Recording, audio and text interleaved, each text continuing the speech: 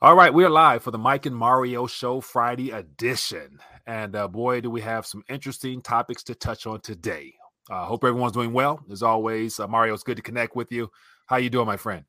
I'm doing well, and it's good to connect with you as well, Mike. Yes, we have a lot of things to talk about. Maybe we can start with the Russian ruble. I noticed today we made a new low in terms of the dollar. We traded down to 58, and we were speaking a little bit before we started out, and I think if you I'm going to reference Jim Sinclair, from JS Mindset. He was Mr. Gold in the 70s. And he said that the currency of a country is really the common stock of the country, of the economy. So if the dollar, for example, is doing well, that means the economy is doing relatively well. So I think this is pointing to forecasting, because a common stock usually discounts forward events. So I think the fact that Russia is such a resource-rich nation, has a lot of commodities, and exports it and gets a lot of its revenues from there. This is showing that the future, maybe medium-term future, is pretty good for commodities and Russia. Yeah, I agree. And, it's interesting how, as of right now, the ruble has caused such a stir in the currency markets. At the same time, all fiat currencies, the currency war that's been underway for quite some time, which is the race to zero, utilizing currencies to prop up, weaponize, destroy purchasing power, rob savers.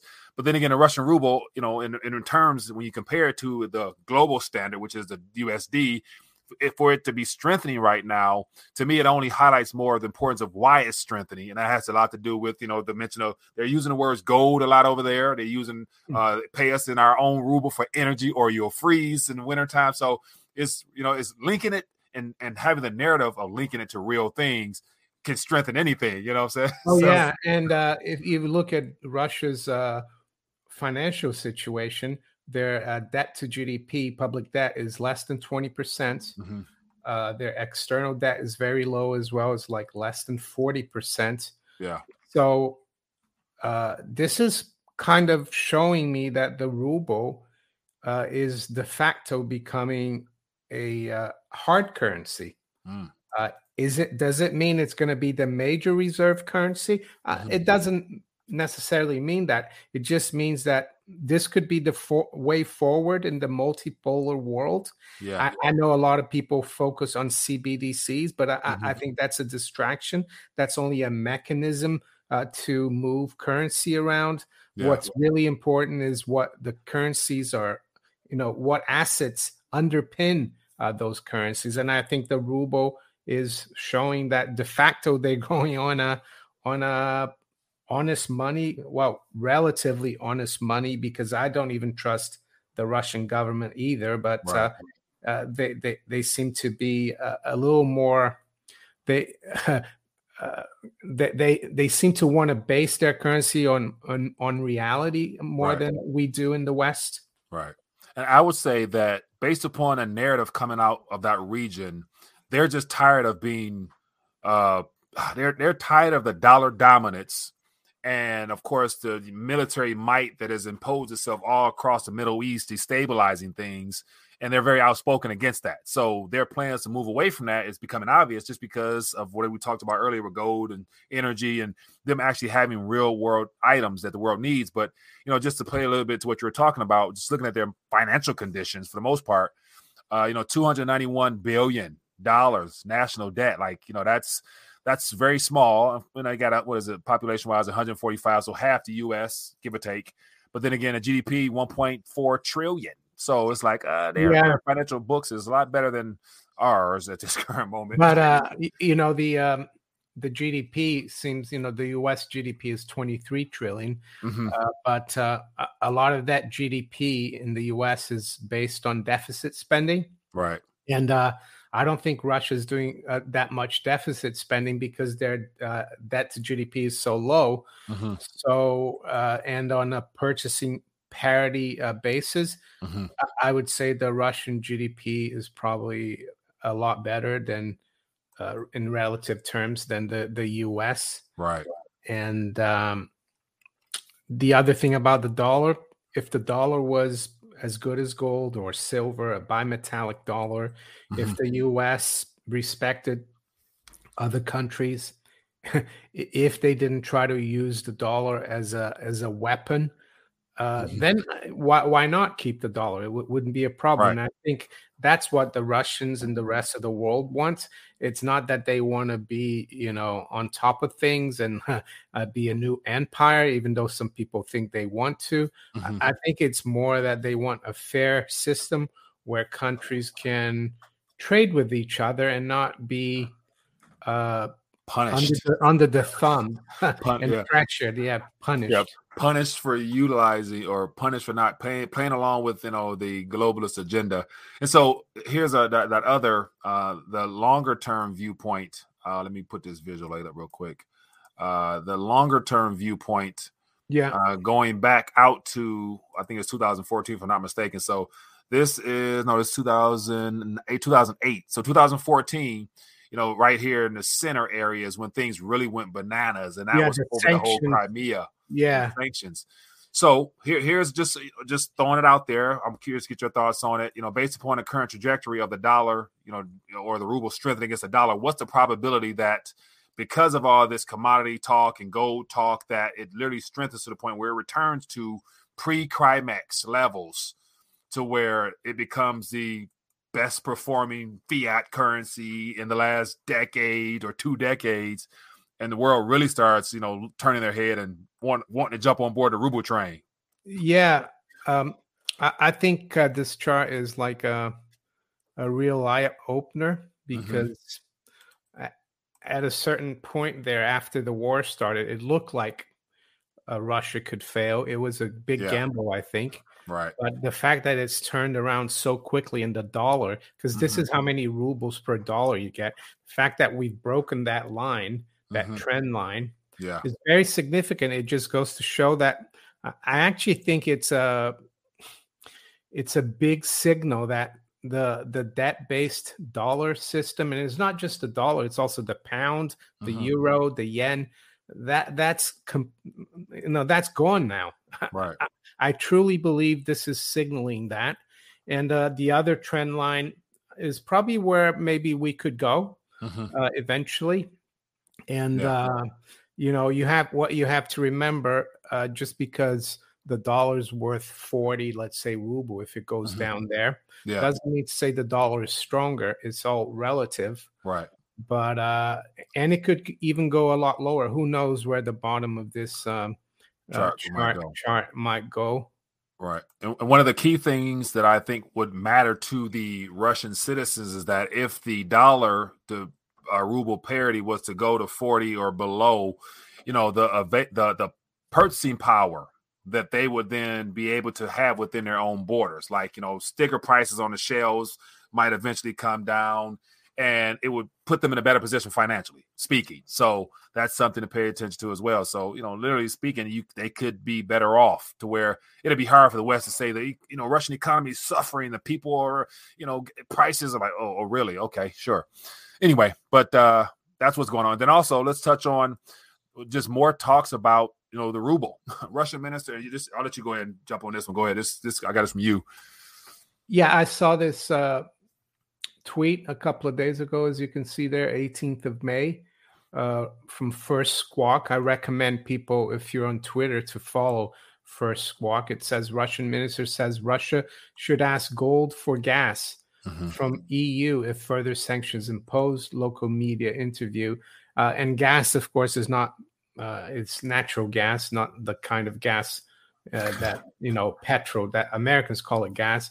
But again, you mentioned in the beginning of our chat that there's a lot of mention of commodities, rubles, and now gold.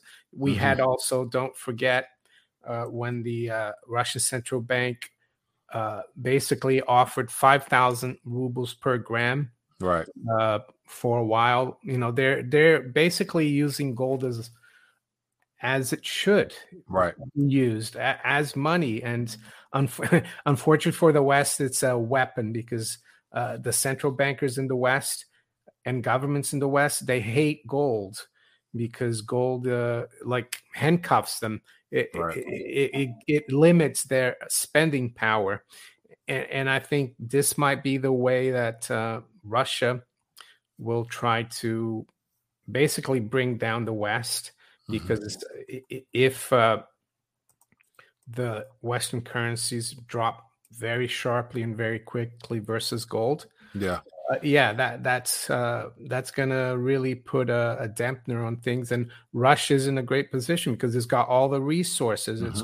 It's got no debt.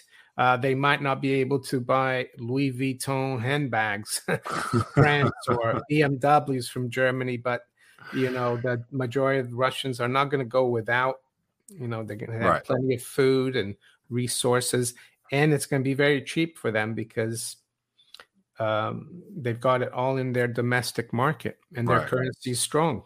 Right. No need to import real world stuff when you can make it at home. So, and also, I guess on the bigger picture, the ruble is the current currency leading the way in this gold, energy-backed commodity de facto, as you mentioned, space. But then again, they're a part of a much bigger union, and that happens to be the BRICS.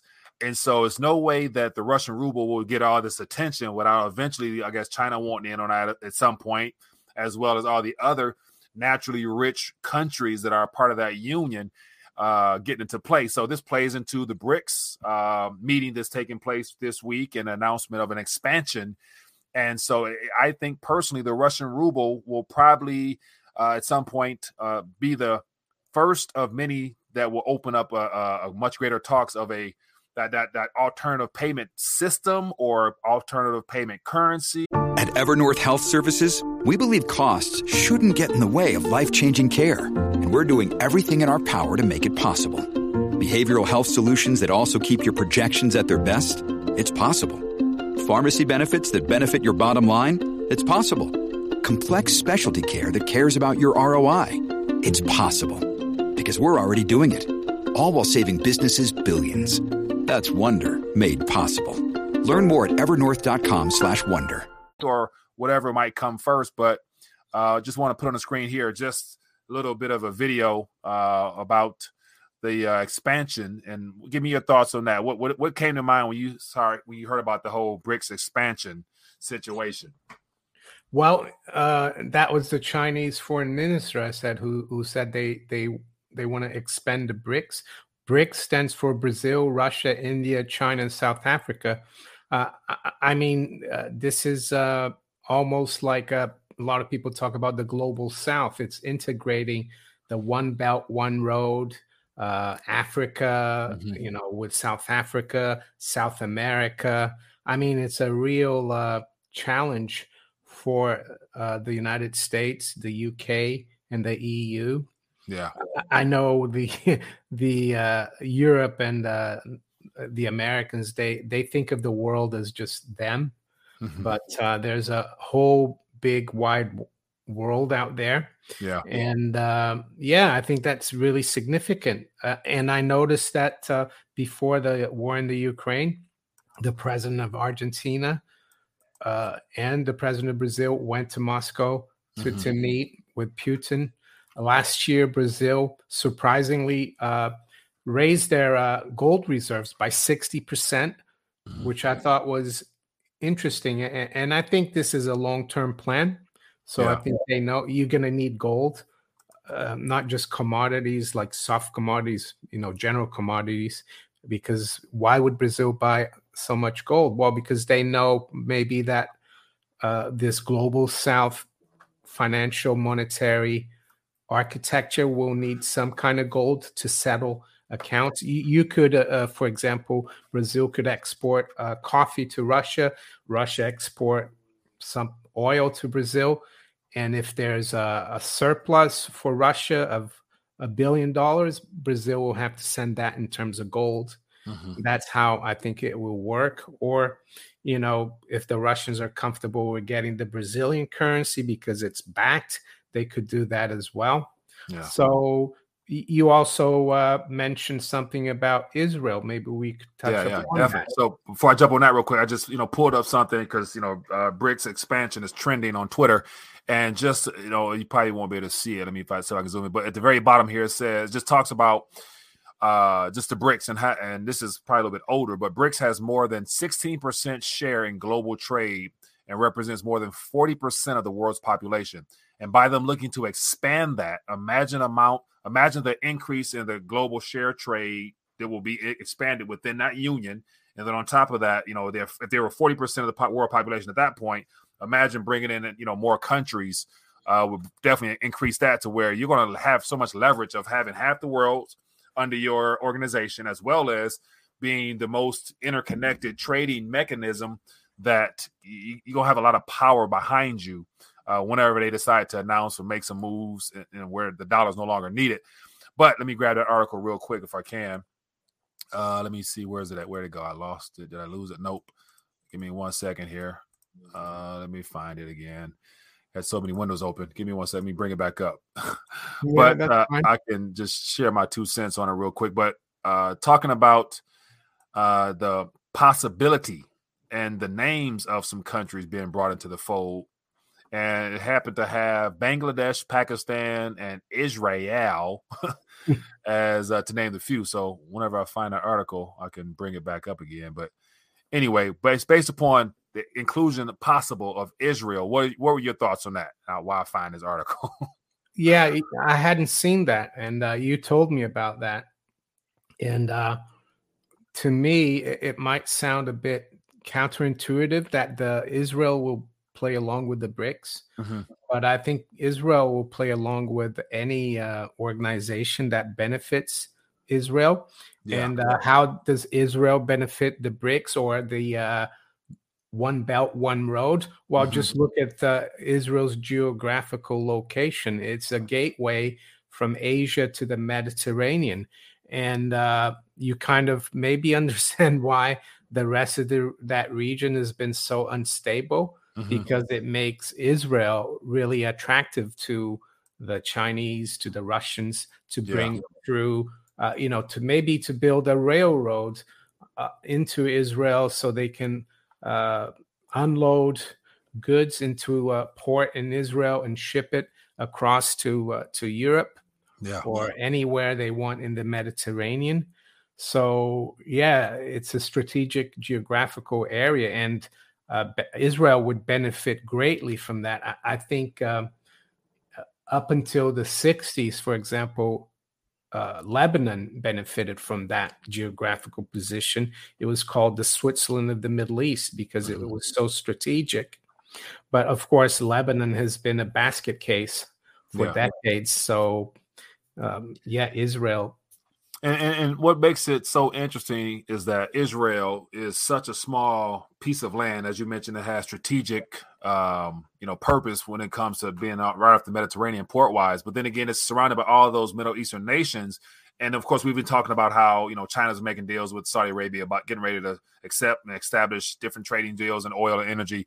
And so just the fact that the West, predominantly the U.S., has decided to try to destabilize that entire region in cooperation with Israel, because U.S. and Israel are like this. And so whenever Israel says jump, U.S. jumps, and that we've been funding, sending them missiles and all types of stuff there. But it's just interesting how if Israel decides to just go towards the east, does that mean that the partnership between the West, and their control of the U.S. will shift, or is that all the smoke and mirrors and they're all in this together anyway type of thing? So I think, I think Israel still be closely aligned to the U.S. Maybe it's just because the U.S. is not as influential as it used to be in that part of the world. Because we also saw Russia last August sign a military defense agreement with the Saudis. So it doesn't necessarily mean that Israel and the U.S. are like parting ways. Yeah. Very true. Very true. All right. So we are streaming live. For those that are tuned in, if you're enjoying the back and forth thus far, hit that thumbs up button, show your support for the channel. And let's get it. We'll get ready to throw out some, get some questions and answers. We got way more subjects to touch on. So let's get to a couple more subjects. We'll scan through them real quick and share our 2 cents on it. So let's get right into this whole NATO situation. And so Sweden and Finland seems insisted on trying to join NATO, as if like NATO is really needed at this point, other than just to, further put pressure on Russia and make them do something that the world might regret. But with this Turkey situation, you mentioned about, there being some hidden agendas behind that. What was that you were saying before we went live? Yeah. Turkey, they're like playing hard, hard to get, so to speak, because they're part of NATO, and all the countries in NATO need to, it has to be a unanimous approval. Yeah. And I think Turkey is trying to negotiate with Sweden because Sweden has supported the Kurds, Kurdish independence, and there's a region in Turkey on the border with Kurdistan or Iraq that they want to break away from Turkey. So I think Turkey is saying, if Sweden wants to be part of NATO, they need to stop supporting the Kurds. As for Finland and Sweden, for that matter, joining NATO, I think it's another provocation for, they're provoking Russia again. Yeah. I think Finland, after World War II, it was a special case. There's a term called Finlandization, because Finland became neutral, so it was not supposed to be in NATO or the Warsaw Pact. Yeah, and it worked out really well for Finland. Finland is a very wealthy country, it's part of the EU, but now by joining NATO, I think it's a really bad move for them, and for Sweden as well, for that matter. Yeah. So I think it's more and more of this provocation. I don't know what the West and NATO or the US and the UK are playing at. I just think they want to make things more and more unstable. So, I forgot another thing about NATO. When countries join NATO, they have to spend increase their military spending quite a lot, and those two countries have basically been neutral for more than 50 years. So that's going to be more money. Right. Well, for the military industrial complex. Less currency, less taxpayer funds utilized in their own country against, for their own citizens, but more towards the globalist agenda. So, the cure to humanity's, woes right now is to eliminate the World Economic Forum and get rid of NATO. If you were to get rid of those two entities that were not elected by anybody, most people don't even know who's on the board of all those entities. Maybe they care less about them, but yet they seem to have a lot of control over maybe all the central banks as well would be a good thing. Yeah, that'd be and so to start so we're wishful thinking. But let's keep moving. We got more subjects to touch on. Let me just get to it. So let's talk a little bit about China, man. You did a good video earlier talking about China's situation, and their zero policy seems to be causing more damage than it actually is helping, or is it? Because stimulus, while the world is dialing back on quantitative tightening, they're still easing and expanding. And it's like, okay, what's going on? Are they locking step here or what? But I'm not quite sure. But the printing press still seems to be going in China. Yeah, I'm surprised to see that $5 trillion they've spent already this year. And I think Shanghai has been under lockdown since March. And if you look at the commodity, Bloomberg Commodity Index, it's been, it topped in March and it stayed pretty flat. Yeah. And today I spoke about the fact that they cut mortgage rates in China. Their economy isn't doing well. But I think also later this year, Xi Jinping is trying to get like another term as dictator in chief or whatever he is. Really? And he will need the economy to do well. So I'm not surprised they're stimulating. And I think we're going to see commodities go up again because they're going to try to do as much as possible, I think, to keep this going. Yeah. And I also saw an article today that once Shanghai, the port opens, it could create even more havoc in the West Coast in the U.S. in the shipping and supply chain. So it's all a big bit of a mess, I would say. Yeah. And so here's that, cutting borrowing rates more expected to revive housing sector. So and that's the thing. Okay, so they're trying to revive the housing sector by incentivizing people to go out and, borrow.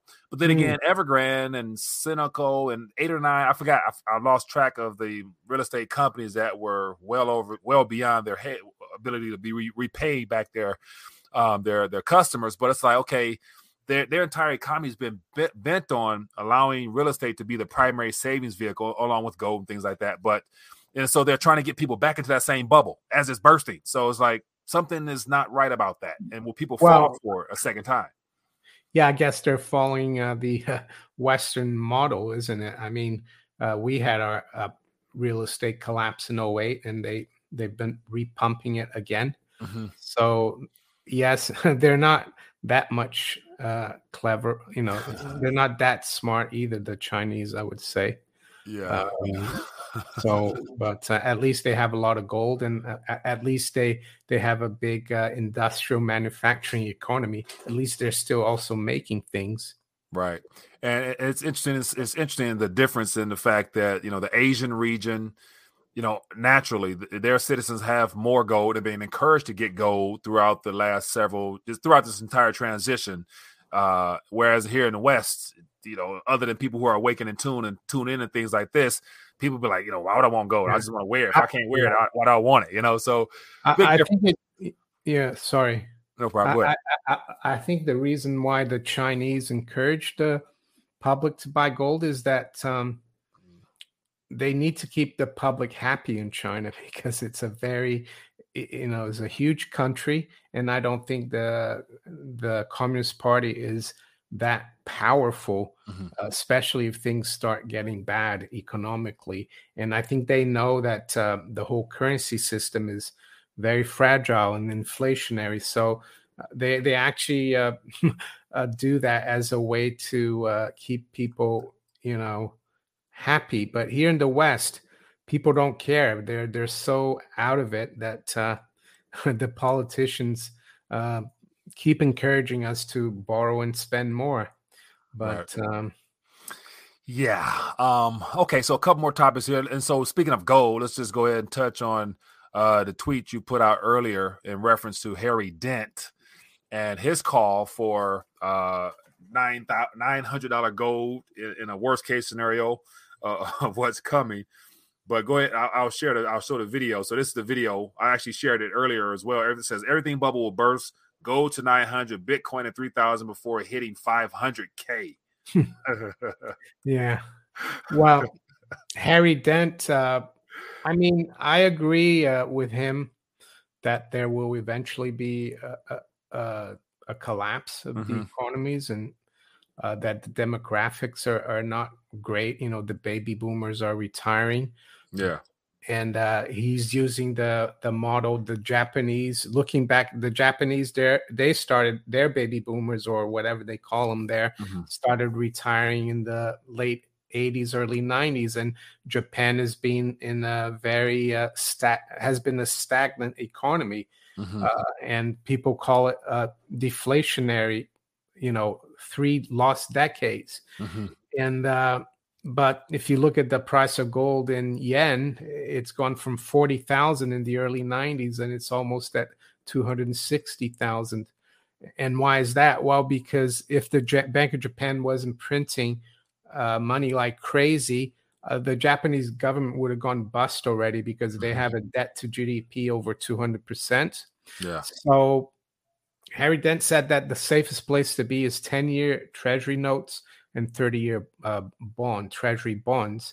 And I don't agree with that, because the U.S. is up to here in debt, not as much as Japan, but it's also got all the unfunded liabilities. So if the economy collapses, where are the taxes going to come from to cover those debt payments, to repay the debt? And now seeing that a lot of the world doesn't want to invest in treasuries anymore. I don't see treasuries as a safe place to be. Mm-hmm. We saw in 2011 when the European sovereign debt crisis happened, it was a deflationary collapse in Greece, Italy, Portugal, Spain, Ireland, and people weren't rushing to buy their bonds. Their yields spiked massively and they were collapsing. So he could be right about the deflation, but I think he's wrong about the safety of treasuries. Right. And even you know what, based upon Harry Dent's viewpoint, I see how, his cycle, he's a cycles guy. So he demographic, whatever. So I can understand, like, he still has a frame of reference of everything returning to some form of normalcy in his future, with the Federal Reserve being the savior of the day. And given the fact that he has yet to mention the reset, the rebooting of the system, the shift out east, he focused solely on what is actually in front of him. So it's only natural, based upon history, the Federal Reserve will come in and buy everything up. Well, actually, I don't think he expects the Federal Reserve to come in and do more QE. That's the whole thing. Mm-hmm. So so that's a good. So where would all those funds come from to support the bonds then give confidence? If the Fed doesn't save the day, Uncle Sam will go bust. Right. Alan Greenspan said a few years ago on TV, "Oh, we can always print money. The Treasury will never go bust." Mm-hmm. But according to Harry Dent, the Fed's going to stop. And, so that doesn't make sense, because someone will have to be the buyer of all those debt instruments, because the government's definitely going to issue them. They're going to issue them like never before. Possibly, I still have my suspicions as to how the Federal Reserve may intentionally not come in to save the day, but we'll have to see how it works out. But regardless, it's denominated in the Federal Reserve note, aka the USD. So that right there is the weapon. So if you get into bonds and if they're denominated in dollars, it's like, what do you still have? What will you really have at the end of the day? So nothing. That's the problem. Nothing. You have nothing. Exactly. It's going to zero. So in the old days, you had some gold backing it, and that's why gold was confiscated in the early 1930s, because there was a deflationary collapse, and the only thing that was worth anything was gold. Why would you confiscate gold if it was so useless in a deflationary collapse? Right. Good point there. Way to square Mr. Dinaway. Okay, let's jump right into some more stuff here. We got some super chats, I think. Okay, let's those real quick. Okay, let's get it out there. Keenan, appreciate you, man. Says, why would the IMF add more yuan? Oh, okay, to the basket with a pending bond collapse? Did the Shanghai shutdown provide the leverage? So I didn't realize the IMF have they changed the SDR basket? Yeah, so I did a little thing. I think it was Monday or Tuesday. I mentioned that, and it didn't change much. But it probably got to do with the reserves that the countries hold. So it probably means that the Chinese yuan has become more widely held internationally, so they've adjusted the basket. That's all it is. So here's our headline here, and this was as of, I think it was Monday or Tuesday. But IMF increases weight of U.S. debt. So it's so the U.S. the euro was decreased and the yen was decreased, but the dollar and the yuan both got a bump up, a point or two or so. And so my whole rant. The pound also fell. I think it's all got to do with the trade flows and how well their economies have done. Yeah. So we went from 41.73 to 43.38 and 10.92 to 12.28. And so my thesis was it was a way, because somebody mentioned, or one of the community members mentioned that, they were scheduled to do this in July. I think it takes effect August 1st or whatever. But then again, they made this announcement earlier than usual, but in May, which is like, okay, why now? What are they trying to do? And my thing was they're just trying to pacify China to just give them that illusion that, their currency can become a reserve asset as well, as if they're waiting on approval from the West. I don't give a damn. I don't think it's very significant news, but anyway. Yeah. I think it's only important in relation to the West continue to control the monetary structure if the SDR will actually be used as the as the next world reserve currency that everyone will run to, and I don't think they will. So the SDR is even worse than fiat currency because fiat currency, at least the country that issues it. SDR is just, I think John Exter said, the dollar after 71 is I owe you nothings. And he said the SDRs were who owes you nothing. So you don't know what it is and you don't know who owes you. Right. So SDR is a bad idea. Yeah, it's a bad idea, and we'll see because the S. Watch this. So here's the thing: the SDR could be recognized and acknowledged only if the West give China what they want, which is the BRICS and the AIIB come out with their own, to where like with Jerome Powell talking about, there's a possibility of there being multiple reserve currencies, so we can have an SDR interoperable or it could interconnected with the BRICS version, and there'd be two that they try to counterbalance and weigh them however they weigh them against each other. So that could be something that, if a compromise was to come about, if it was really about the East and West divide, it's a possibility. But to piggyback on that about the shutdown providing leverage, I'm not quite sure how that would provide any more confidence in the IMF system, the SDR system. So not sure, Kay, 100%. Let's get to the next one. Chris, appreciate you, man. It says, can you elaborate more on why you think increasing inflation can cause supply chain shortages? Thanks. Let me see that. I'm not sure if I said that. That's a statement or a comment you made, Mario? It's a question. I didn't make. I can answer that question though. Go ahead. Well, when you have inflation, companies' margins go down, right? And it's harder for them to make profits, and they might go out of business. So if companies go out of business, there's less goods being produced.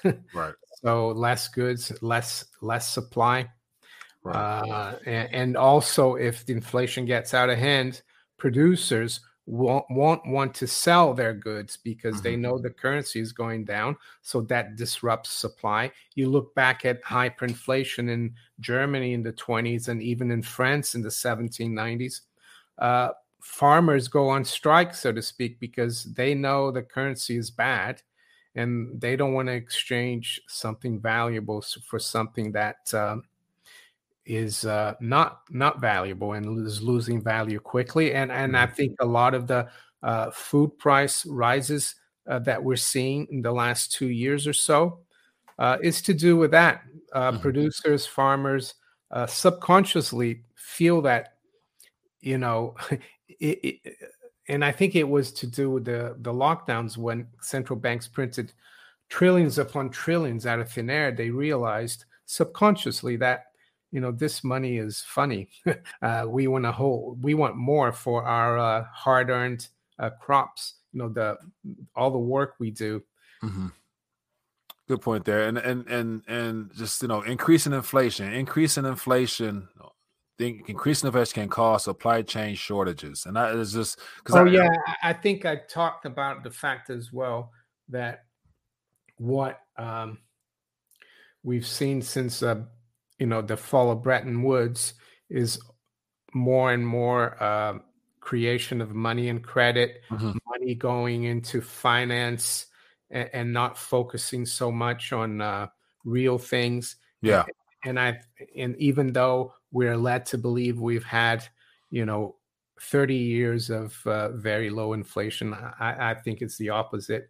We've had a lot of inflation. It's mostly going into finance.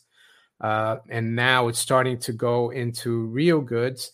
And we find that because of financialization, we've neglected infrastructure and real things. Right. And just, look at the overall cost of living and how it's eroded the family structure as far as, single income, double income. Now you maybe need 3, 4, got the kids working and everything in between. So, the purchasing power has been eroded throughout the last several years, and it's only increasing. And the fact that the Federal Reserve and central banks now are admitting that they're having some issues. Let me get to this article real quick if I can find it. The one I mentioned, let me see, where's it at? Did I got it? Damn, I don't got it. But it was talking about the IMF was worried about prolonged inflation and things getting out of hand. Of course, they're trying to use the Ukraine war situation and the zero policy in China as excuses as to why. Yeah. Let me. I think it was the managing director of the IMF, Georgieva. Yeah. Let me grab that article. I thought that was interesting. I think she was at a few weeks ago she was sitting down with Lagarde and Powell, and she admitted, we printed too much money, and it's not surprising. It's coming home to roost. It's like she's trying to. It was amazing that she said that, and they were just sitting there listening to her like, wow, like she said that. Like, but they at this point in the game, they can say it because it'll go under the radar for those that have no clue what's going on, but only people who are aware of them being the actual problem would actually pick that up. But here's the article I was referring to about multiple inflationary shocks amid market jitters. So, it's just these people, man. These people here. The term multiple inflationary shocks. I think that's like a misrepresentation. Mm-hmm. It's just an inflationary. It's the consequence of decades of inflation. Like talking about multiple shocks, it looks like it's something that's. It's just a global. Global. Yeah, global. Yeah, that's global, not multiple, because the multiple makes it seem like it's certain pockets, like it's this country, this country, rather than saying it's entire structure. She should have said warns of central bank induced inflationary shock. That would be the real truth, but she works for the central banks, I guess. So right, there's only so much truth they can let leak out. But anyway, let's get to some more questions. Mario, scan through the chat, see what you see. Highlight everything in dollar to stand out. How many countries are undergoing collapse at present time? Douglas Stejkal. How many countries are undergoing collapse at the present time? Well, Sri Lanka. I guess Lebanon has been going on for 2 years. Western Europe, the EU, the UK. I mean, there's quite a few, I think. Yeah. And the best there was a website where, so the best way to determine to recognize which ones are failing and how fast, just look at the currencies. Yeah. And so look at the currencies, when they're measured against the USD. Those are emerging markets, wherever they all fall up in that category. The ones that are tanking the fastest are the ones where they're having the most issue. And so Iran, Argentina. Yeah, I think the US as well, the dollar looks strong versus other fiat currencies, but I don't think it's in good shape. Lebanon, Japan, I agree. Canada soon. We got Syria, Venezuela. We got Turkey. Port Film Co-op. What's that? He's got a super chat there. What do you guys think of the WHO treaty? I think it's great. I'm joking. I don't think it's great. I think it's another move towards global government, because it's giving the head of the WHO, which is heavily financed by Bill Gates, the power to tell us what we can and cannot do. Yeah, it's a bad thing. I signed a petition here in the UK. For Parliament to look into the matter. I don't know if they're going to do anything about it. Yeah, this is of concern. And it's amazing that Fox News, Tucker Carlson, he's been getting a lot of heat lately, but he's been given permission, I guess, because he's reading from a teleprompter. So whoever's writing his script is obviously a part of the CNN, MSNBC. So they all went to the same school and study together and hang out together. So the fact that his script is different, everybody else's script is that's that good guy, bad guy, the fact that he's allowed to say stuff. But then again, it only furthers the narrative of, the extremists, the extreme right. It's a lot of divisive, labels right now. We got the extreme right. We got the terrorism bill that's been put forth. We got the price gouging bill, which is unrelated to this. But So it's amazing how certain things are able to slip and some things are not. But once again, we got the primary concern here is midterms. So we got a lot of, the returning politicians back. They're getting their seats back apparently, but that's what they're focused on. But they're not talking about the underlying issue of this pandemic treaty, which is like they know about it, but they're not saying nothing about it. So, yeah, he went to Tucker Carlson. He went to the same high school or a prep school called St. George's School as Vincent Astor, John Jacob Astor, Prescott Bush. So he I mean, it doesn't mean that he's working for these people, but right. I actually, he might be reading from the teleprompter, but he could be writing for, what's on the teleprompter. It could be what he thinks. Which would be good if it was his own thoughts. And so did you see that? So I think the quote about Elon Musk saying that, whoever reads from the teleprompter is the real president. No, whoever writes, yeah. what's on the teleprompter is the real president. Yeah, I thought that was funny. All right, so let's get some more questions. Feel free to throw out thoughts, ideas, suggestions, questions, whatever. I see more people giving out countries that are failing. Haiti. Well, I think Haiti has been a basket case forever. So yeah. So another indicator, another way to tell which countries are not doing well, look who the IMF have extended loans to, because they're further enslaving them with debt. So yeah, all the IMF participating members is in trouble. I guess Ukraine isn't doing too well. Right. But then again, we just passed 40 billion last week, and then like the next day, Biden asked for 100 million worth of military aid. Yeah, so I wonder where that 40 billion is really going. It's going. It's being funneled through the too big to fail banks into. It's been divvied up into the military industrial complex accounts, pharmaceutical accounts, politicians' accounts. I don't think it's really going to help the people of the Ukraine. Oh, it's not getting to Ukraine. And I haven't really covered or talked about Ukraine much, but from what you've been paying attention to. Because the pictures we were getting out of Ukraine, they show buildings burning and cities demolished. I'm thinking those pictures could have been from 10, 12 years ago. Who knows? I don't really think there's as much destruction taking place in Ukraine as the media wants us to believe, because Pelosi went, Trudeau went, everybody doing, guest appearances, meeting Zelensky over there. Either they're not really in Ukraine or Ukraine is not as bad as far as it being war torn, similar to Iraq. And, you wouldn't go in Iraq and Saudi Arabia, not Saudi Arabia, but Iraq and other countries when they were in the middle of war to do press ops. So yeah, man, these people are fun. Anyway, what else we got here? It says 10% for the big guy. Yeah. Yeah. So that's what, 4 billion? Yeah. So yeah, the Biden family, I'm sure, is doing quite well. And where's Hunter at? It's good to say he's shaking some deals and negotiating as well. So Hunter must be at the what's that place called? The Bohemian Grove. So ISP, this is interesting. So once again, this is just taking out far left field. Put your tinfoil hat on here, but it's a possibility. It says, why would the globalists use a clone of Biden instead of the real guy?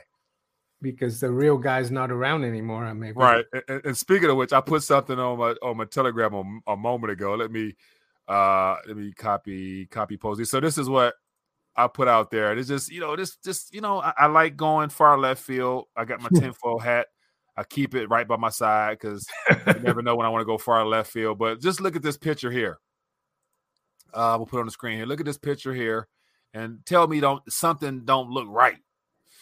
Something doesn't look right as to how both of these young men have aged. I've aged, I've changed, but these guys look like two different gentlemen as they've aged. Yeah, well, the thing is, those pictures are, 10 years apart or more? People do change, but yeah.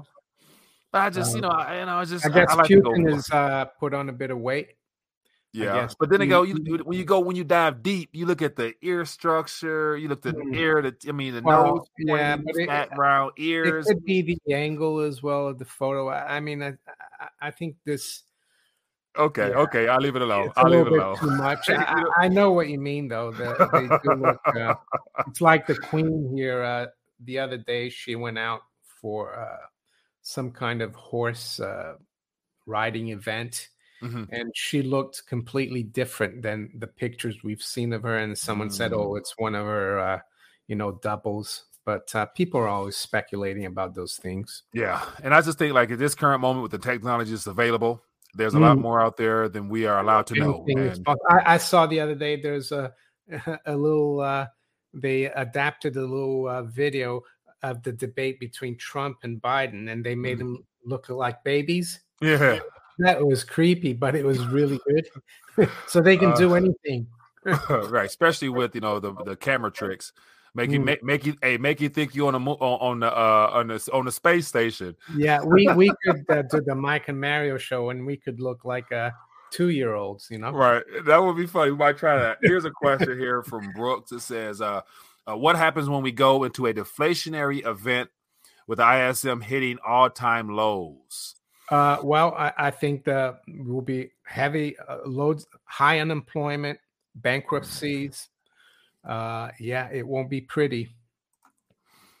And speaking of which, let's let me pull this up real quick. And I think the politicians and the central bankers will try to fight that tooth and nail, and that's why I think they'll continue to print and stimulate. Yeah, so what's the manufacturer index? What is, I haven't checked it in a minute. Where we at? ISM, it's above 50. I think he means if it goes below 50. Yeah. Above 50 means it's the economy is expanding. Yeah. Below 50 is contracting. So, if you go max, it got down to 40 during COVID, which was normal because they shut the economy down. Yeah. But as of right now, it's still trending. The trend isn't good, is it? The trend is not at all. The trend is not our friend on this one. So just and I think there's so many indexes and metrics that we can use that all show everything going. And so don't forget the ISM is a survey of managers, purchasing managers. It's not a real data. It's like how they feel things are going forward. Mm-hmm. Here's a comment here. Ahmed Serrano and Charles de Gaulle stood up against Nixon shockwave, full faith and credit clause for the SDR. Yeah, I know. De Gaulle was he was a gold bug, so to speak. He made a speech. He was pro gold. What else we got? Okay, so let's let me see. It says, "What is LBP, low blood pressure? Said, what is the next crisis?" That is, that's that is a false, not a false flag. They probably are all false flags, aren't they? Yeah, they're all flags, that's for sure. But I think the next thing that could be of concern. Let me see if I got some monkeypox. Okay, that's on the what table. Rolf Steiner thinks. Yeah, I was reading about that. Apparently, it only affects a certain group of people. Yeah. Like gay men or something like that. But who knows? Yeah. So this is an event that is brewing. China launches military exercise in South China Sea as Biden visits Asia. So China-Taiwan situation is yet to fully unfold, even though we all kind of suspect that at some moment a move will be made, and then we'll see what the West does. Because with the Russian ruble now taking more of a dominant role in the fiat realm because of linkage to gold, silver, China has been making preparations for the day that they might fall under the sanctions as well. So they might say, to hell with it. Let's just go ahead and do this. Just go take back to Taiwan. We will get sanctioned. We will get put on the removed from the SWIFT. Then the Chinese yuan, gold peg becomes a topic, and then gold and commodity. So that could be that next catalyst of the yuan being brought out, they mentioned the gold if they decide to go into or the next crisis. I think what we are in it is the inflationary crisis that will could lead to hyperinflation. I think we're already the central banks are not doing enough to stop inflation. Yeah. And so, of course, we had that shooting in Buffalo and the Domestic Terrorism Act bill that was passed in the House. And so let's end talking about the price gouging bill. Oh, okay. Let me grab that real quick. But that right there is, let me see. Let me pull it up real quick. But the price gouging bill. So yeah, so this is being sold as, it's going to help us control, the evil energy companies. It says House passes bill to crack down on gasoline price gouging. So ultimately, they're pointing gas on a fire and expected it to go down. Richard Nixon tried that in the early 70s, price controls, and it led to more shortages, higher prices. So, yeah, unfortunately, I guess Congress is insane because the definition of insanity is like you keep doing the same thing that doesn't work. Right. So basically we have, relatively high prices now, so expect higher. And then I think there's an article saying Washington State, there's gas stations that don't have it gas, so they're having to, increase the prices severely for what they do have left. So, more problems, man. But anyway, we're approaching our 55-minute mark, and we've been going at it, man. So, Mario, let's get ready to dial back. As always, for those that have plugged in with us, we appreciate you. Manico64 on YouTube, Rethinking a Dollar, wherever you can find me. Let's end on a good note, man. What comes to mind, Mario? Give us some good news to sign off with. Good news. Well, it doesn't mean to put you on the spot. Yeah. Well, I don't know. I just think that I don't see that, the only good thing that I'm seeing is that the system is like unraveling. The central bankers are losing control, and that's a good thing because we need to go in a better system, or we need to find sanity. Right. But it's going to be, unfortunately, it's going to be disruptive. But hopefully, for the people who follow us, it won't be surprising to them. I would say that's the good news. Right. I mean, that's definitely. So, the good thing is more people are waking up to what's really happening. And so the lies are becoming harder to spread because you can tell the alternative media is doing a good job because they were attempting to come out with the misinformation board or Ministry of Trust, but that got shot down temporarily. But then again, on all the platforms, if you want to find truth or the closest thing to it, look for wherever they've tagged fact checkers or they say this is misinformation or this is, quoted wrong. And then do your own research on top of that, and you'll get close to the truth. And more people, I think, are doing that and will do that, and the truth will set you free. You know what I'm saying? 100%. So it's no matter what you do with that point on. But that's a good way to wrap it up. This truth shall set you free. All right, people. Well, hey, once again, appreciate you for blessing us with your time and presence. Be blessed, be safe. Have a great weekend. Back at it again next week because there's going to be always something to talk about. So we'll try to do our best to keep you guys plugged in. Peace.